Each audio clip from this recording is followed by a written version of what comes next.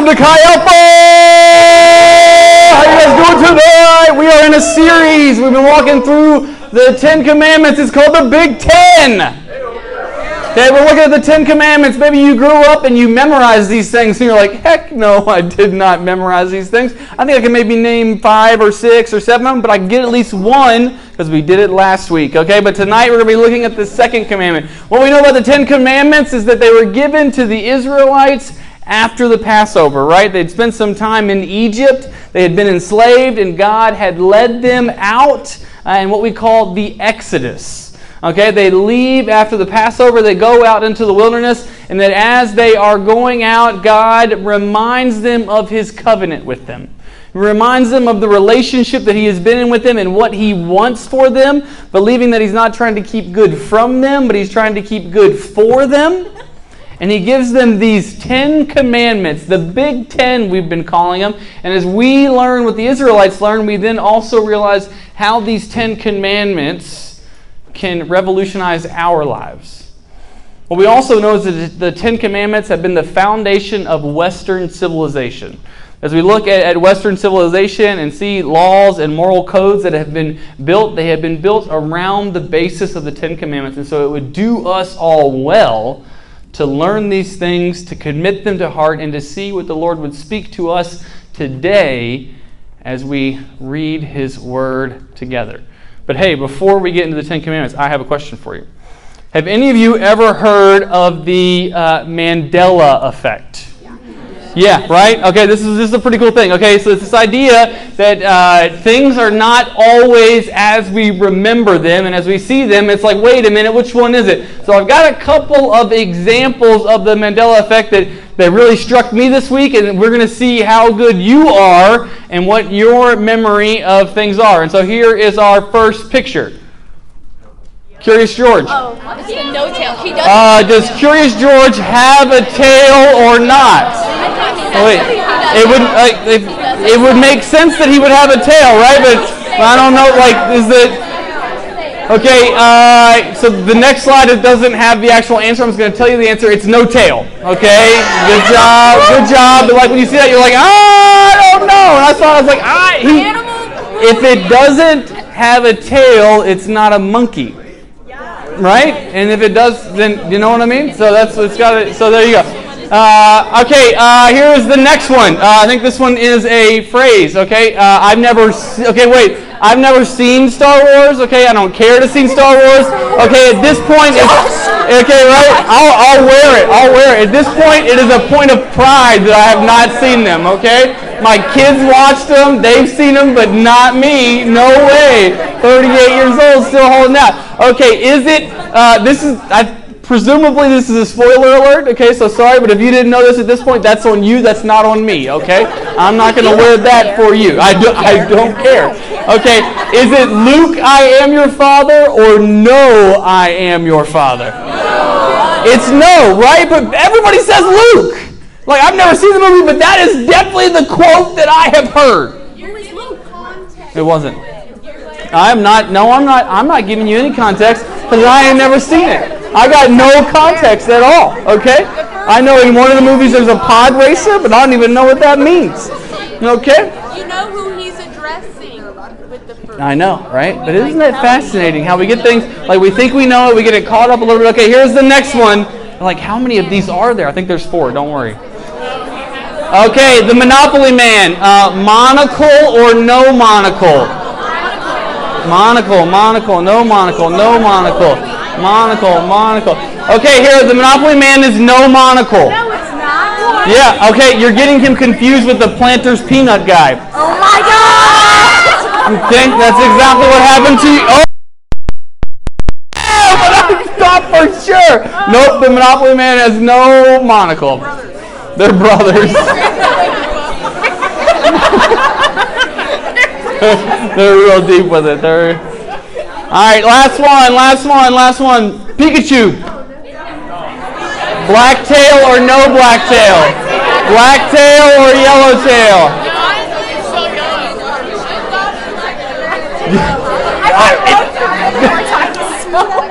Okay, it's yellow tail. There is no black on Pikachu's tail. crazy, right? Yeah. Some of you got 4 out of 4. Congratulations. Okay? I don't believe that.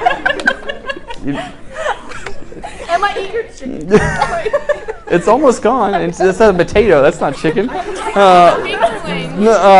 And so, okay, look, that was fun, right? I hope that was fun. I hope you had some banter back and forth. I hope that I confused you all about the fact that I haven't seen Star Wars, but hey, you know what? I don't care. The point is, it's fun and games when we misremember things when it comes to internet characters. It's fun and games when we misremember things as we have discussions amongst ourselves. But what happens when we misremember who we're supposed to be? What happens when we get that just a little bit sideways?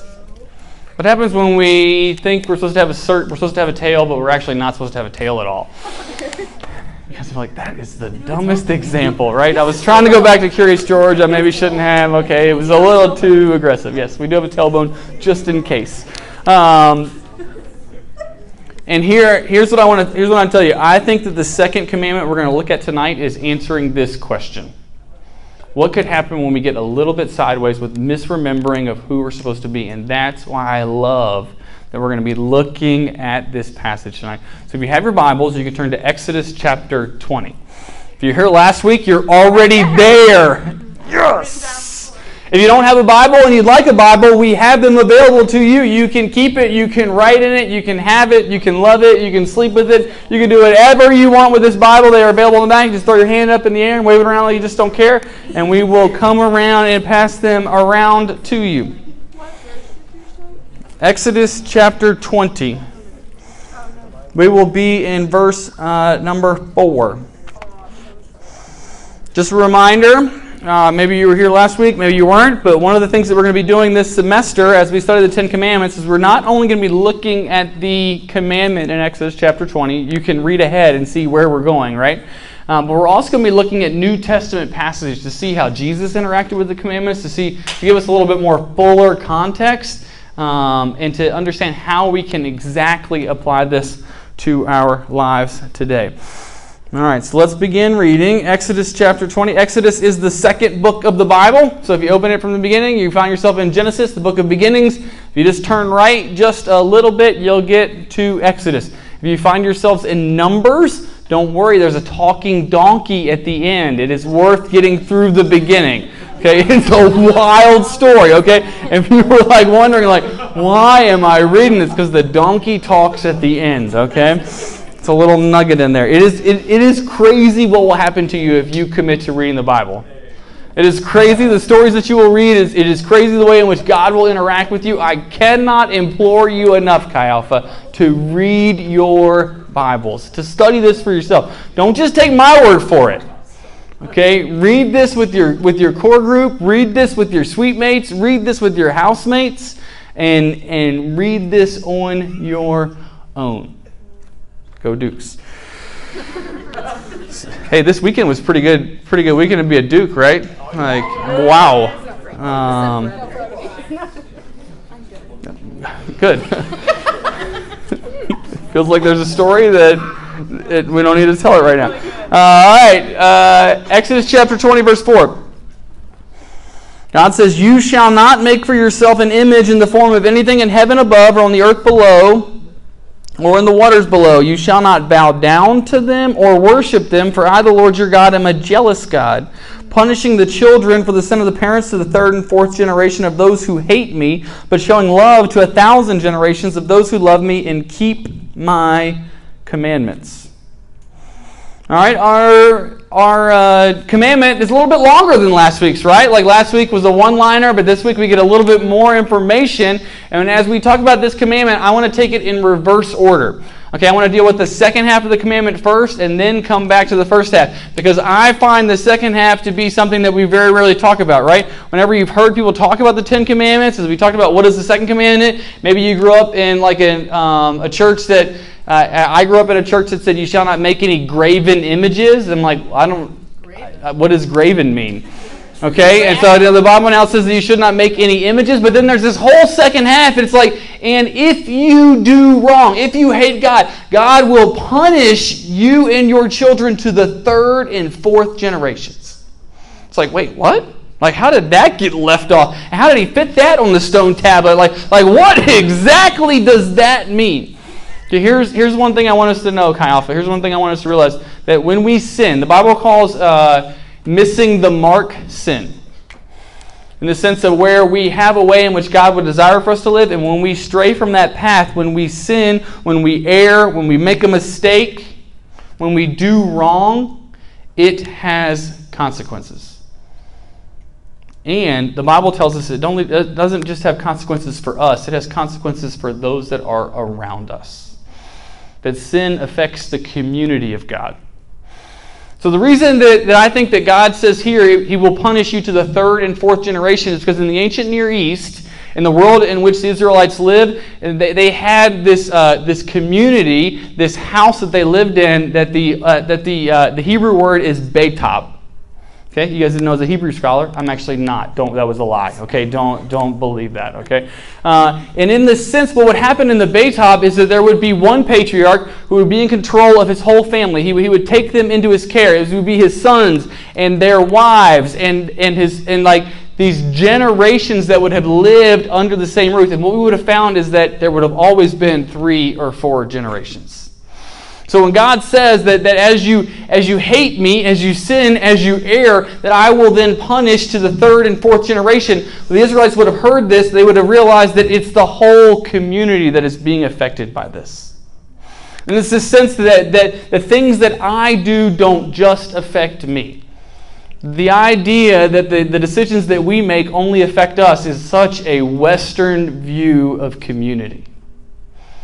And that God tells his people as they're gathered, as they're in the wilderness, as they're looking for their way forward, that your actions have consequences, not just for you, but that your actions have consequences for everyone around you.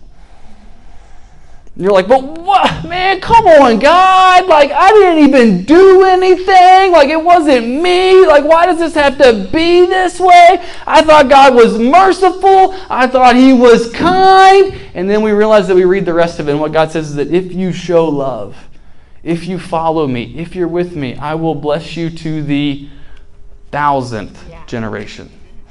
I want to say third and fourth. Yeah, but way more than that. Okay, so look, I don't do math. Okay, evidently Mac does a lot of math. Okay, I tried to do algebra today with my daughter, and it turns out, like I found out today, they have changed PEMDAS to GIMDAS.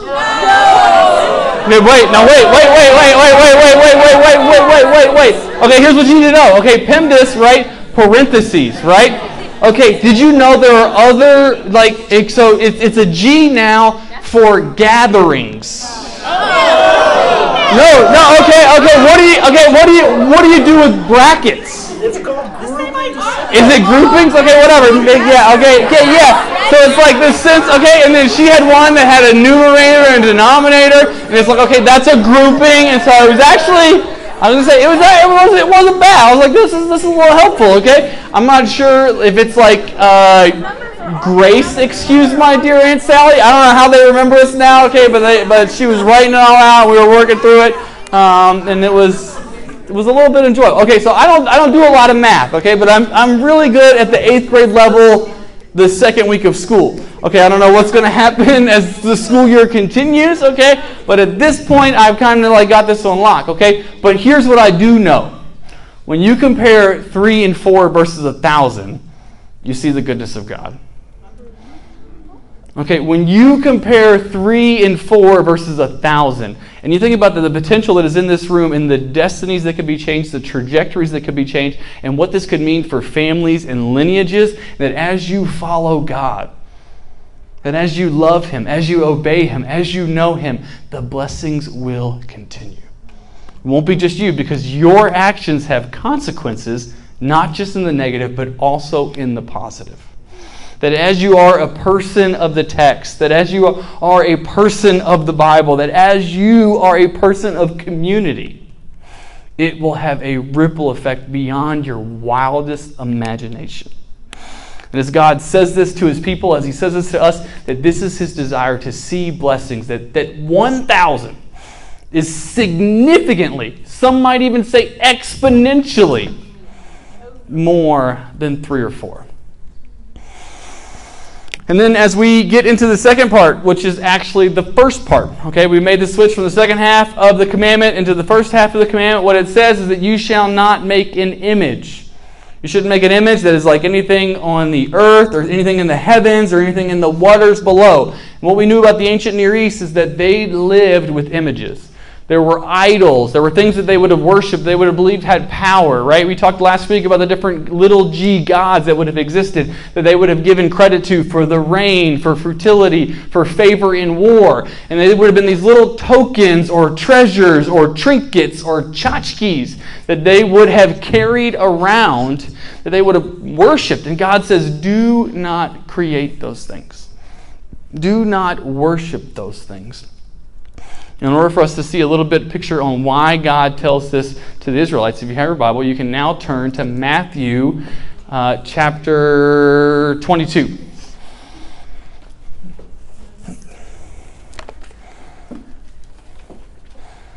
So if you are new to the Bible, if you flip to the middle, it's going to be the Psalms, right? It's the biggest portion there. I'm just going to kind of keep going right into what we call the New Testament. These are kind of in the first 4 parts of the New Testament are the gospel narratives. Matthew, Mark, Luke, and John. These would have been all 4 stories recounting Jesus' earthly ministry and what we call into one big narrative called the gospel. Matthew is the first one that is recorded here. We believe that Mark's gospel was written first. But they all have the kind of same story as that they would have been disciples who would have lived with Jesus, would have known him, and would have written this story afterwards. And so we are in Matthew chapter 22. We are in verse 15. The NIV subheading, if you're reading out of the NIV, says, paying the imperial tax to Caesar. And already we don't like it, okay, even if we are accountants. I did not know that there was going to be so much for you tonight, but here we are. Verse 15, it says, then the Pharisees went out. The Pharisees are some of the religious elite of the day. Okay, they would have been Jewish leaders. They're grouped into a couple different categories in the ancient Near East. There's the Pharisees, there's the Sadducees. We're not going to find out tonight, but there's also this group called the Essenes that lived on kind of the edge of society, a little bit more zealous. But the Pharisees were the keepers of the law. Okay, and they went out and they laid plans to trap him being Jesus, as Jesus is disrupting their power structure at this time. Okay, we're towards the end of Matthew's gospel, and Jesus has been teaching and preaching and traveling throughout the Judean countryside. He's been in and out, and he has been teaching this good news of the kingdom. This idea that he wants to bless his people, that the kingdom is coming, and in fact, the kingdom is now here. And the Pharisees are like, yo, man, chill out. We kind of got a good thing going here. I don't really want to hear from you. I don't really want to be a part of this. And so we need to trap him. Okay? It's a trap. Thank you. Yes. Good. Good. Okay. They sent their disciples to him along with the Herodians. Teacher, they said, we know that you are a man of integrity. And Jesus says, thank you. And that you teach the way of God in accordance with the truth. You aren't swayed by others because you pay no attention to who they are. Tell us then, what is your opinion? Is it right to pay the imperial tax to Caesar or not? Okay, first of all, everybody hates taxes. Okay, like, you know what I mean? Like, he's like, you know what? This is going to be the way for us to trap Jesus. Let's talk about taxes. Okay, nobody wants to pay these taxes. And this idea that Caesar is in control, there would have been a saying that would have said, Caesar is Lord. What we know, right, because we know the end from the beginning, is that Jesus is Lord. And this idea that Jesus' kingdom was coming in order to interrupt earthly kingdoms, in order to interrupt spiritual kingdoms, that his is the kingdom that would never end. And that as he is moving throughout, he's like taking some frustration from the Pharisees and from Caesar, and they're like, okay, you know what? We're going to pin him against Caesar. Let's trap him. And so, Jesus, should we pay taxes to Caesar? And everybody's like, no taxes. Boo, we hate taxes. We want a flat tax rate. Everybody in the room's a socialist. You guys are like, oh, wait, no, wait, am I not? I don't know. I'm in college, so I'm supposed to be, but okay, whoa, hey, relax. I didn't say any of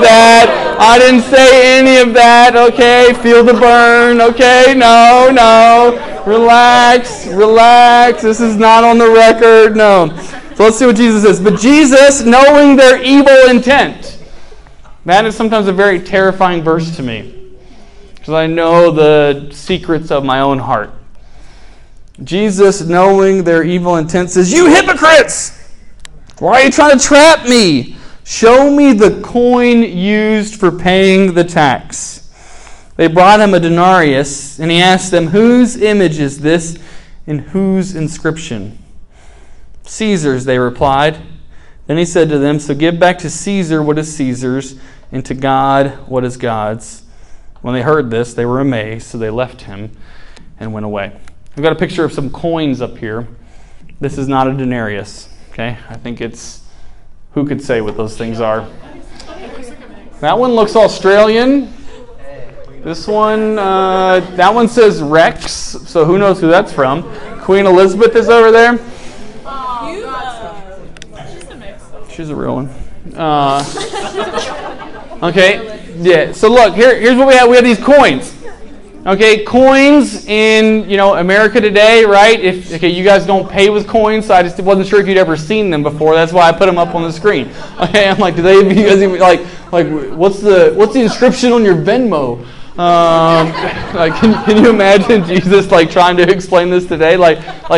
Show me a coin. People are like, do you have a coin? I haven't seen a coin in years. I've actually never paid with a coin. Those things are useless. They're not even worth my time. Okay, I used to. Okay, when I grew up, we would just carry pockets full of coins all the time, and I don't and it was we just had huge calves just from carrying around just pockets full of coins, right?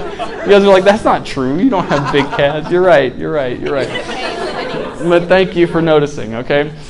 Okay, so on the coin would have been Caesar's face. Okay, we have nickels, we got Jefferson, we got Hamilton, we've got Lincoln, we've got Washington on our pennies, on our quarters, on our nickels, and our dimes, okay? In Oman, if you traveled with me to Oman, if you traveled with Kaifa to Oman, right, you have, as you've picked up coins and as you have carried around dollars, you've seen the images of the Sultan. You've seen the images of the previous Sultan, Sultan Qaboos, and that now as he has passed, we are now seeing more and more money printed with the new Sultan. Okay, and the old currency is making its way out, it's being phased out, and that now this new currency will all have the new Sultan's face on it. Would have been the same thing in Jesus' day, where the emperor would have phased out the old coinage, and the new coinage would have all had his inscription on it. Would have had his face. And Jesus says, whatever's image is on that coin, give it to them. He says, render unto Caesar what is Caesar's. And then what does he say? Give to God what is God's. And here's what I think the second commandment is trying to teach us. It's about the doctrine of the image of God. God tells the Israelites, don't make an image, because you are the image of God. Don't fashion something else that is to be worshipped, because that is who you are. You are the image of God. You are the ones that have been made in His image, and that you as humanity are different. You have been made special. You have been made valuable. You have been made responsible, and that as you live your lives, as you bear the image of God, be that. Live like that. Know that. Breathe it in and know that you are the image of God. So Jesus tells these disciples of the Pharisees in this moment, render unto God what is God's, render unto Caesar what is Caesar's, because Caesar's inscription is on the coin, give it to him, but that God's inscription is on you. And give your lives to Him. We could turn back to the Genesis narrative. You're like, this is so much turning. In Genesis chapter 1, we have the creation narrative. This should be on page 1 of your Bible. I just found a platypus. Why did you take that home? I did. and I brought it back. It's in the same Bible. Yeah. Is it still mine? I'll bring it back to you next week. Great. Yeah, that's good. Chapter 1, verse 26.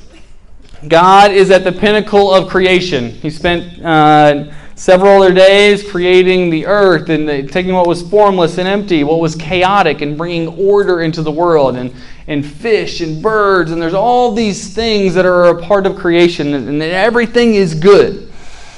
And then what we see in verse 26, it says, Then God said, Let us make mankind in our image, in our likeness, so that they may rule over the fish in the sea and the birds in the sky, and over the livestock, and over all the wild animals, and over all the creatures that move along the ground. Verse 27, So God created mankind in His own image. In the image of God, He created them, male and female, He created them. Verse 28, God blessed them and said to them, Be fruitful and increase in number, fill the earth and subdue it. Rule over the fish in the sea and the birds in the sky and over every living creature that moves on the ground. And it continues as all these things that will be used for food. In verse 31, God saw all that He had made, and it was very good. There was evening and there was morning, the sixth day. So what we see at the pinnacle of the creation narrative, in the sense at the end of the sixth day, right before God would rest on the seventh day, He makes humanity. He makes male and female, and He creates them both in His image. And then as the commandment would draw from this, like don't make other things because you are the image of God, as Jesus would bring this back, like render unto God what is God's, what we know, what we see, what we read, what we believe is that we are the image of God. Every single one of you in this room, every single person on this campus bears the image of God. And then as we read this, as we understand this doctrine, there are a few things that I want to point out as I'm headed to a little bit of a close. This could take a while, okay? So it's not like one of those pretend closings, right? Okay, and here's the three things I want to talk about. That we have a unique responsibility. No, we have unique relationship. It was an R, okay? I was trying to remember it. Okay, we have unique value, and we have unique responsibility. This is what it means for us to bear the image of God. When we talk about being made in the image of God, what does this mean? How does it play out for us in our day-to-day? And these are the things that I want to talk about. One, we have unique relationship. We are able to be in relationship with our Creator in a way that the rest of creation is not. We're able to know God. We're able to be in relationship with one another, that we are made for community. That the sense that we can know and love and be known and be valued and live, and that we can have a relationship with each other in this room that is fruitful and valuable and deep and meaningful. But even more so than that, we have been created and that we have been given the ability to know the God who made us. That we can commune with Him, that we can talk with Him, that we can listen to Him, that we can hear Him, that we can feel Him. And some of you, as you've been coming to Chi Alpha these last few weeks, you've felt these moments in worship, or as you've been hanging out in core group, where you're like, I don't know what this feeling is. I don't have the vocabulary for what is happening to me right now. And I believe that at times that is the tangible presence of God, and He is making Himself known to you in a way that He had not made Himself known to you yet. And that as you have been living in this community, you are experiencing Him in a way that is like altogether new, but altogether familiar. Because this is what you were created to be, in relationship with your Creator. To be known by Him. The Bible tells us that God walked with Adam and Eve in the cool of the day. That He knew them, that He cared for them, that He hung out with them. It tells us that Jesus tabernacled amongst His people, that He came to earth in order to be in relationship, and so that we can be made back right in relationship with the God who made us. And so we have the unique ability for relationship because we have been made in the image of God. What I also believe this means is this makes us uniquely valuable. We have unique value. Okay, so what this means is that as you look out to campus, as you look out here, as you go through the festival drum, as you go through the line, what we know is that every single person has value. They have value because they are persons.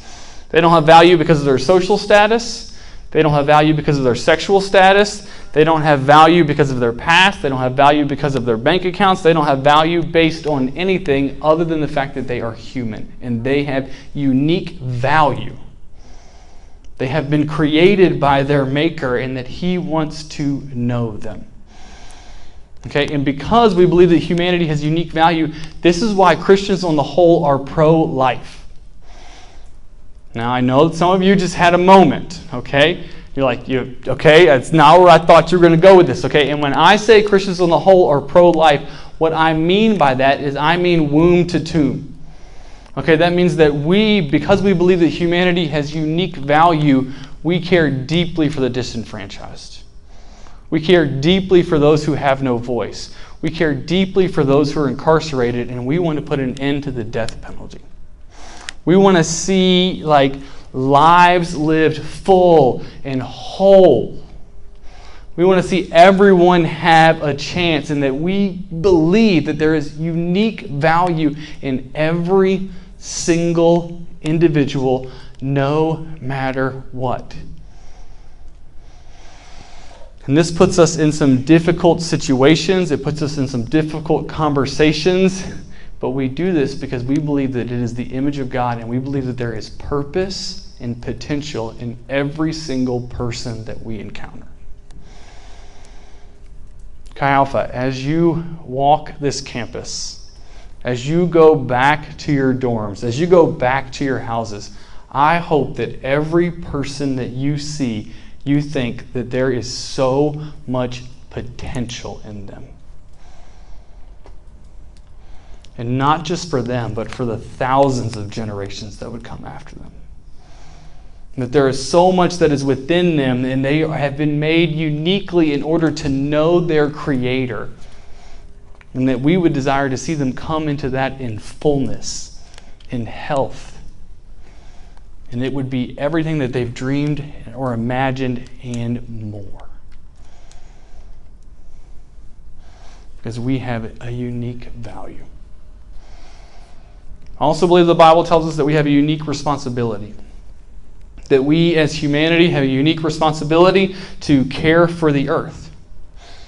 Okay? As we rule over the earth, that we have been given authority and we are to exercise that authority, but that we are to take care of the things that are around us. That we have been given this unique responsibility to care for the earth, to fill it, and to subdue it. And as there are things in this earth that are not right, that we should fight for justice. As there are things in this earth that are not the way that they should be, we should fight for what is right. We should fight for things that are good, and that we have this unique responsibility. But I also believe that as we look at a world which desperately needs to know their Creator, a world that desperately needs more access to the gospel, we know that it is our responsibility as image bearers in order to proclaim that others are image bearers also. And to go to those who don't look like us, to go to those that don't talk like us, to go to those that are in inconvenient places and present the gospel in a way that can be understood. To share with them the good news. To go in places where it is very uncomfortable. And for some of you, the most uncomfortable place is going to be your dorm room, in the hall in which you live right now, and to share this gospel truth with your hallmates. For some of you, in a few weeks, we're going to be announcing our spring break trips. We're announcing that we're going to be going to places all over this world. You're going to be like, that is not a place that my parents would let me go. That is not a place that I even knew where to find on a map. And God's going to ask some of you to take the gospel on a plane into an uncomfortable place and to tell other people that they have been made in the image of God. Right, and so why is Christianity influential? Because this message that Jesus has given to us is not meant to be just kept for ourselves. And it's meant to help people move towards shalom, towards wholeness. It's not meant to beat people down. It's not meant to hold grudges against people. It's not meant to separate people into categories. Instead, the kingdom of God, well, we know the kingdom is diverse. And so Christianity, like this religion, this idea, this relationship, is built for us to see other image bearers come into the purpose and potential that they have been created for, that they have longed for, that they don't always have the words for, but they know that they know that they know that when they feel it, like, that's it. This is what I've hoped for.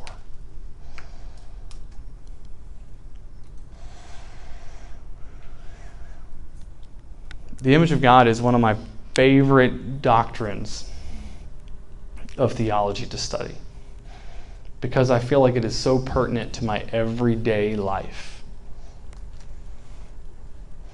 And how much different is my day-to-day, how much different could your day-to-day be as if you look around and you see everyone as an image bearer? No matter what they've gone through, no matter what kind of day they've had, no matter what kind of day you've had, that every one of us bears the image of God. In the sense that in the fallen state of humanity, we have seen this image be marred. We have seen it be scarred. We have seen difficulty. We have seen frustration. We can feel these things. We know these things are going on around us. But we know that there is hope. That hope has a name, and that his name is Jesus. That as we share him with others, as we live in the potential of our own image bearing, we fulfill what the Lord would have for us in our community, in our Beitab, and on down for 1,000 generations.